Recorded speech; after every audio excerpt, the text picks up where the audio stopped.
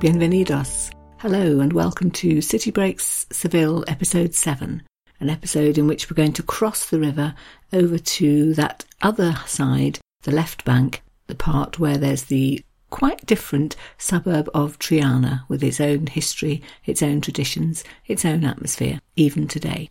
If you think about it, there are lots of cities in which the river's so important. Londoners are always keen for you to know whether they live north or south of the river, aren't they? Then the left bank refers to the left bank of the River Seine in Paris, of course, an area deemed to be quite different from the rest. Think about a city like Budapest, which actually was originally two cities, one on each side of the River Danube, Buda and Pest, and so it's not that surprising that in Seville too, the area across the other side is quite different. So, Triana, here we come. I don't know whether it makes you feel more or less interested to hear that the rough guide describes this area as being endearingly scruffy. Laurie Lee also noticed that it was a little bit dilapidated when he was visiting in the 50s. He stood on the riverbank in Seville, looked across to Triana and described what he saw as being, quote, a crumbling group of lemon-coloured hovels battered with poverty and age. Don't let that put you off though. It is different. It is the former working class area. It's perhaps not as shiny and new as the loveliest parts of Seville, but it is definitely worth a visit. So, the plan for the episode then, I'm going to do a little bit of a history on the main things that have happened there. I'm going to highlight 2 or 3 places to visit once you get over to the other side. The main church, Santa Anna, the Sailors' Chapel and the Cartuja Monastery, which has links to Columbus, so that's quite interesting. And then going to look at 2 or 3 things which make Triana special. So that would be its gypsy connection. It's long been the home of the gypsies in Seville. Its flamenco connection, which of course grows out of the gypsy connection. And its long links with the making of the beautiful tiles that you will have seen all over Seville, the ceramic industry, which grew up there, thrived there, and is in fact, even today, one of the reasons why you might go and visit. Okay, so going back in time a little bit then, we can say that Triana is certainly an ancient area. Its name, for example, is believed to come from that of the Roman Emperor Trajan, who was born in Italica nearby, so there were definitely Roman settlements there. The legend goes further back than that, actually, as to how this suburb or this part of the city arose at all. So you may already know that Seville is thought to have been founded by the Greek god Hercules, and the story goes that he was pursuing, in an amorous sense, the Phoenician goddess Astar, and she was having none of it. She tried to flee from him, so she flew across the river to get out of his way and settled herself in this area. And she's said to have been the first person to have done that, the first resident, if you like, and the person from whom everything else which followed came. It's always been a slightly other area, not least because it was quite difficult to get to. The Arabs, for example, built a bridge in 1171. Well, they called it a bridge. In fact, they called it the Bridge of Boats. This was under the Caliph Abu Yaqub Yusuf.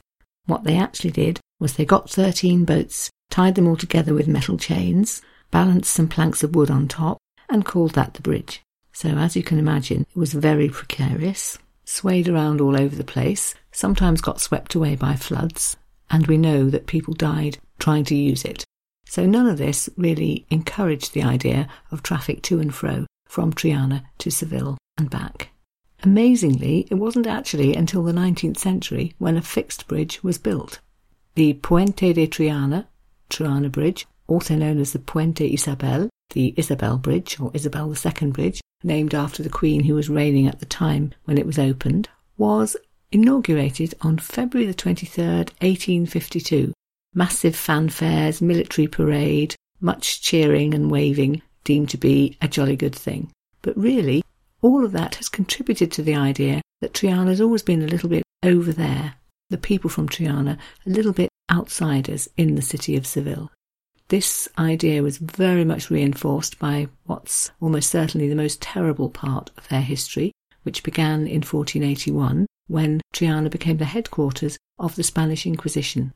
They took over a building called the Castillo de San Jorge, St. George's Castle in English, and made that the place from which much of the work, in inverted commas, of the Inquisition was carried out. The people doing this thought of themselves as organising a holy office, They had the Pope on their side. He'd certainly encouraged them. And what they were doing was trying to find out Jews who had been baptised as Catholics, thinking that that would mean they were safe even in the New Spain, which was becoming very Catholic, but who in fact continued to practice their own religion. This was seen as unacceptable. They had to be found, rooted out and punished. Over on Triana today, you can visit the Inquisition Museum, which will tell the story of what happened. If you're thinking it's going to be all blood and gore, actually, of course that is what it's about really, but it's quite sensitively treated. So it starts, for example, with a multimedia presentation on the topic of judgment and the abuse of power. So saying right from the beginning, these are things that shouldn't have happened. If you go and visit, you get the chance to go down to the ruins of the castle itself and to see where the boats arrived, bringing their great variety of visitors, whether that would be prisoners, their lawyers, their relatives, informers. There's a lot of information, maps and pictures of other sites in Seville which are linked to the Inquisition, and a model of the castle as it looked in the days of the Inquisition. Much bigger, fuller building than it is now, with its own chapel and stable and a little town almost within the walls, its own streets.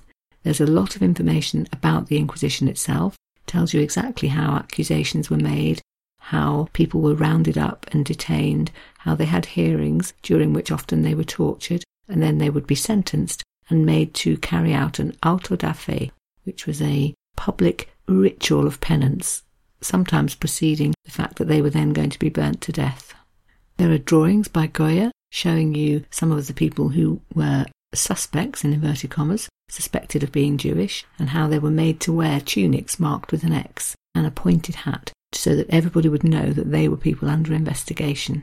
And just to really make the story seem more real, there's a film at the end which is actually fictional but takes a young woman and shows you how she was falsely accused of witchcraft. A neighbour had reported her because she liked using plants to make cures for illnesses. She showed an interest in astrology. All of this was deemed to be very suspect, so she was reported, imprisoned, interrogated, and made to confess. Confess being, of course, again, a word rather strangely used in this context. So they've done their best to convey the facts without glorifying it or making it a gore fest. Hats off to them. It's only really from the 19th century, so after the proper bridge went up, that we have many reports from visitors who'd been to Triana and reported what they saw. And in that century, it very much was a question of being a working class area with a lot of work going on, in fact. George Borrow visited in the late 1800s and described it as a barrio obrero, which means a working area. And here's a quote saying some of the things that he saw while he was there. Here they may be seen wielding the hammer. Here they may be seen trimming the fetlocks of horses or shearing the backs of mules.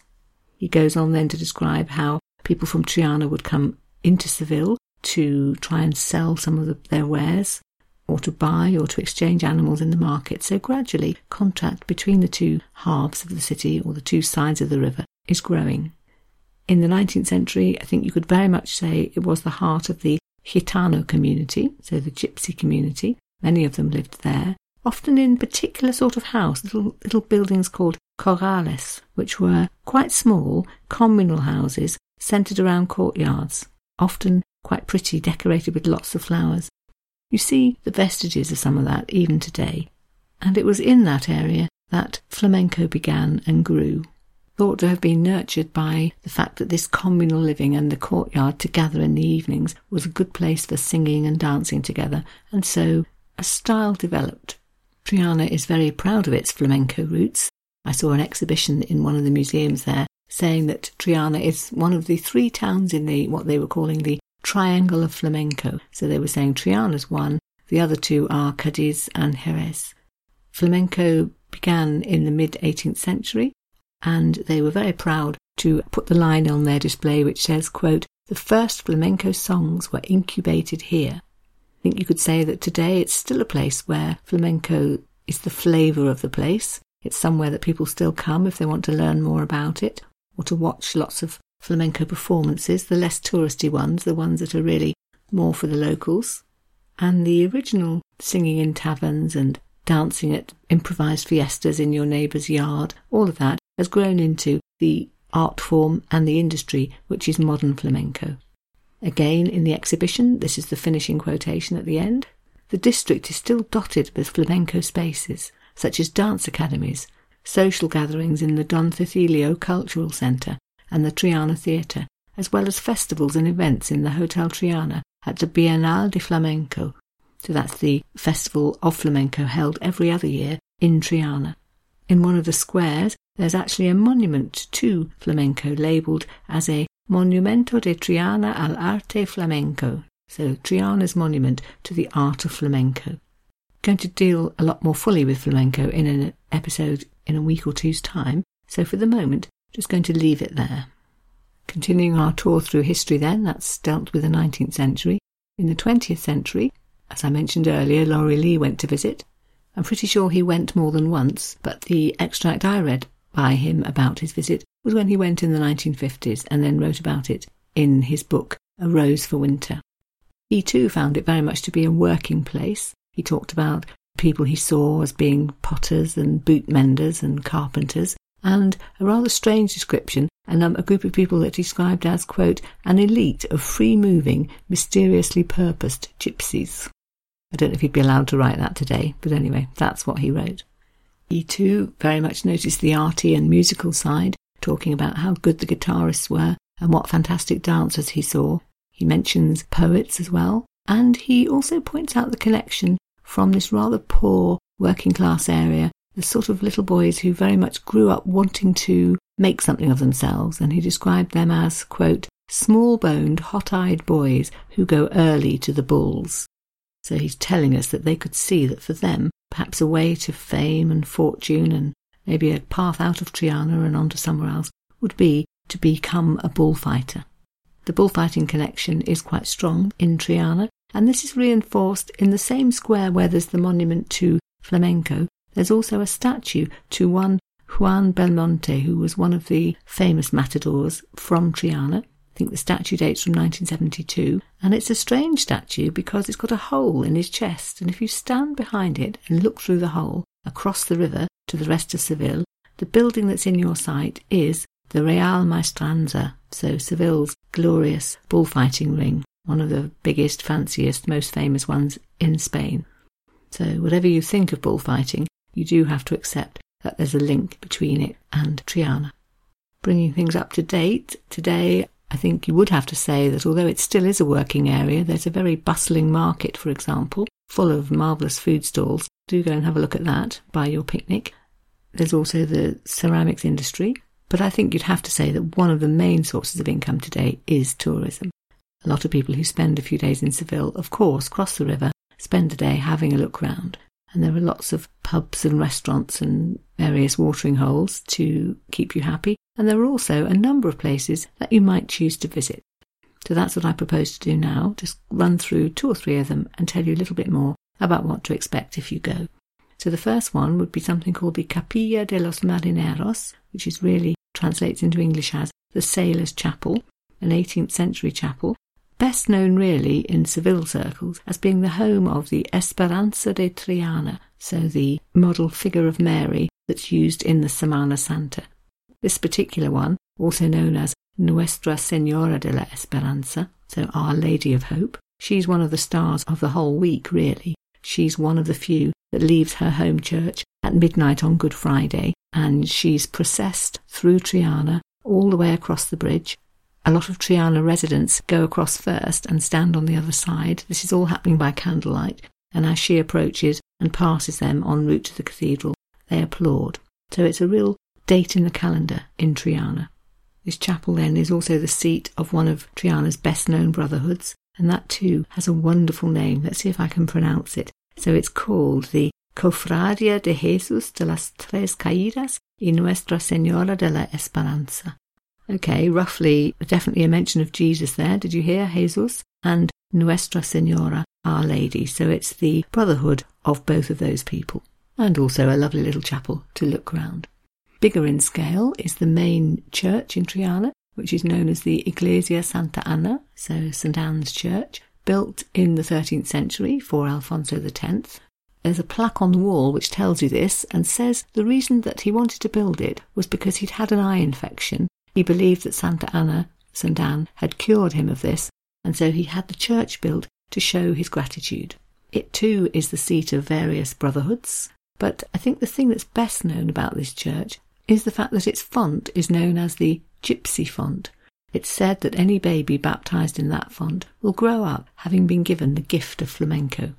More prosaically, the people of Triana will tell you that historically the Santa Anna Church, which is on slightly higher ground and set back a little way from the river, was always a place of refuge whenever the river flooded.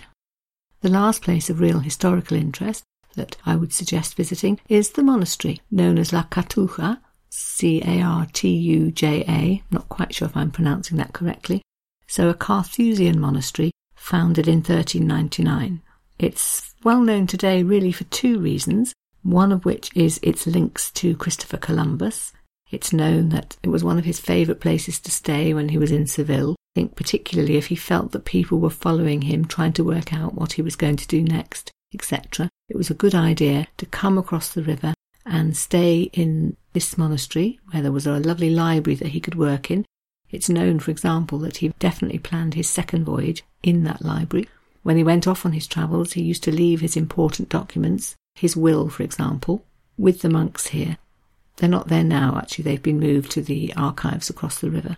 It's known, too, that he used to visit their little chapel, which was known as the Capilla Santa Anna, so again, St. Anne's Chapel, to pray before he set off on his voyages. And so, quite fittingly, after his death, it was here that his bones were buried, put in a lead box, carried down into a specially made crypt below the chapel floor, and deposited. Several centuries later, in 1888 in fact, it was decided to put up a statue to Christopher Columbus outside. I've seen lovely descriptions of it in guidebooks talking about how it's there among the palm trees and the bougainvillea, and you think, oh nice, what a lovely resting place for him. But in fact, of course, his bones were moved, probably long before the statue was put up, and there's been controversy about exactly where they are. Recent DNA tests showed that some of the bones in the cathedral were his, some definitely weren't, so it's thought that some of him is buried there, and the rest is thought to be possibly in the Bahamas. So that's the first reason for knowing about this monastery, and the second one is its history in the 19th century, when it became all caught up in the ceramics industry, for which Triana is still today very well known. If that's your reason for going there, or one of your reasons, then I can tell you that if you cross the bridge from Seville into Triana and take the first right and walk along just a few yards, you'll see on a corner there a big ceramic centre. It's got a lovely shop at the front where you can buy all sorts of wonderful things, and a museum attached to it where you can learn all that you might want to know about Triana's tiles. It is quite a story, and one that I'll attempt to summarise before going any further. So tile making, or pottery rather, in Triana goes back to at least the 12th century, when it's known that the Almohad, or Islamic settlers, developed water wheels, dug wells, noticed that the heavy clay soil roundabout was good for pottery. We know that they had kilns and began to make things. Even after the Reconquista in the 13th century, lots of Islamic residents stayed on in Triana, and they very much developed what they had already learned about pottery. We know that this was the period when they developed new techniques. They realised, for example, that you could use fine lines of grease to separate the colours on something that you were making, so you could make multicoloured things from then on. They discovered the technique that's called reflejo dorado, which translates as something like lustre or shine, so their products became more and more beautiful. And they began using brushes to paint designs on, which meant, of course, that they could make much finer, more beautiful designs. And at this period, as we've said so many times before about Seville, it was very much about a combination of cultures. So some of the tiles and ceramics were decorated with geometric forms. That obviously goes back to the Islamic tradition. But at the same time, some of the non-Islamic designers were coming up with pictures of flowers, decorations of animals, coats of arms, all sorts of other things. There's quite a long period of several centuries of foreign influences arriving. So in the 16th century, for example, somebody came from Genoa, one Nicoloso Francisco Pisano, what a lovely name, and he and people like him brought knowledge of the Renaissance and all that that meant for arts and production of crafts. So they began to use those influences. Later on, there were other tradesmen arriving from Northern Europe, and eventually even from the Far East, from places like China. And all of these people brought their own ideas and fed into the development. Quite a big change came when it was discovered that you could use wooden moulds to make the tiles, which then meant that you could mass produce them. They became much more affordable. This was roughly at the time when traffic from the New World was toing and froing from Seville, and the growth of Seville as a port then meant that it became possible to export as well much more easily to other places. So not only were they making things for their own use, but it became possible to build up an industry. They very much were making them for their own use too, though. You'll have noticed some of the lovely tiled facades in Seville itself, and particularly in Triana. If you wander up and down one or two of the shopping streets or round the market, notice how many of the stallholders or shopkeepers have got lovely tiled shop signs with pictures on them telling you what wares they're offering you. In the 18th century, things took a little bit of a different turn again, because that was the era when fine porcelain started to arrive, first of all from China, and then from places like northern Germany, Dresden, and places like that. And so Triana pottery had some competition. And really what happened was that the fine porcelain became the status symbol stuff that the very rich people who could spend a lot of money on it had. And then Triana pottery very much became, to quote a phrase I saw in the exhibition in the museum, aimed at a, quote, second and more modest social tier. So the development of Triana's pottery as more everyday ware. And things picked up enormously and made a massive change in the 19th century because of the arrival of an Englishman, one Charles Pickman, who came from the potteries in Staffordshire and saw the possibility of what he could do here in Triana. So he built a fine new china factory, which soon became successful. He brought with him new ideas such as assembly line production, so things could be made much faster. He introduced new technology and specialised labour, so the idea that certain people would focus on particular tasks and the whole thing would then be better made. He was pretty good at sales strategies as well. He produced production catalogues, for example, in order to market the wares. And things really grew and grew. It wasn't long before he'd got 56 specialist potters from the Midlands in England over in Triana helping, and before long he was employing 400 or 500 people. By 1895, it's said that there were 1,200 workers employed. He introduced things like a narrow gauge railway track so that all the workshops that he'd set up could be linked and the whole thing could become more and more productive and effective. Eventually, he decided to buy the Cartuja monastery, which was crumbling and in ruins, and turn that into his factory. This is actually quite nicely described in a book called Seville, Cordoba and Granada by Elizabeth Nash, and this is what she has to say about that.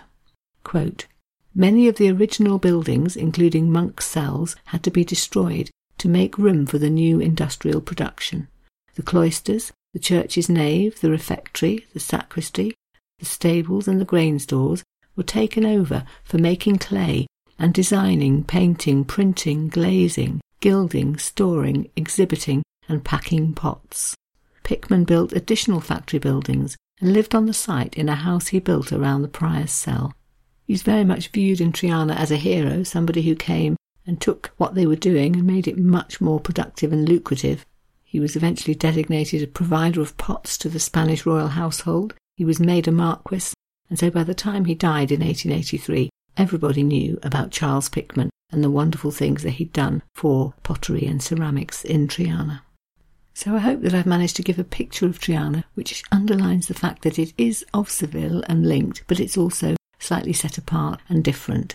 They have, for example, their own festivals, the oldest, largest one of which is called the Festival of Santiago and Santa Ana, so St. James and St. Anne, originates from the 13th century and happens in July every year, very much river-based.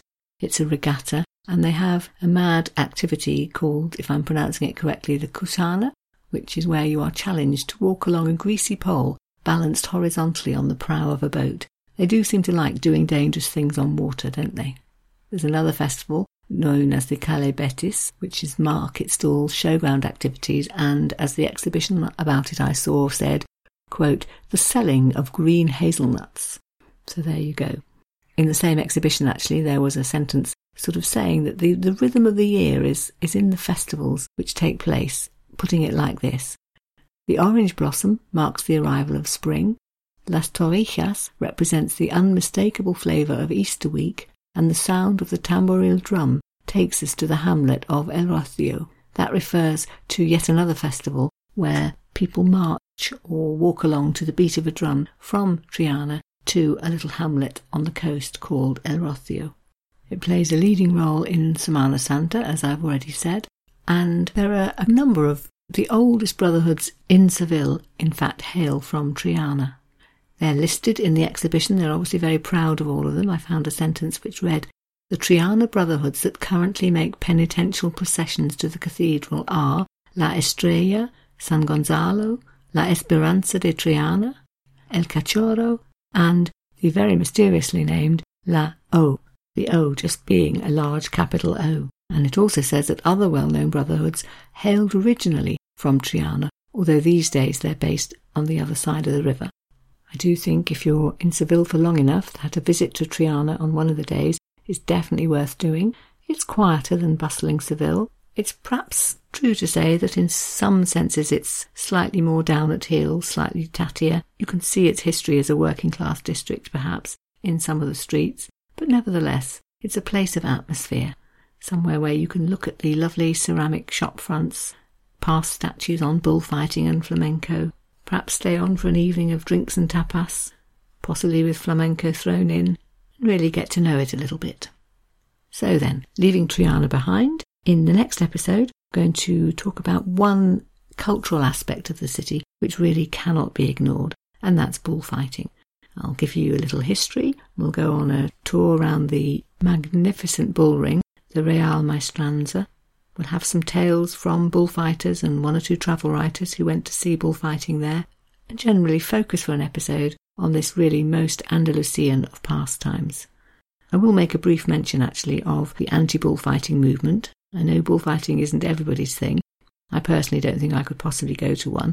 But even if you think that, I think you do have to recognise that it really is an integral part of Andalusian and particularly Sevillian culture. So that's it then for next week, or as I've learnt to say, la próxima semana. I think that means next week. So for the moment then, thank you very much for listening. Muchas gracias and goodbye. Adios.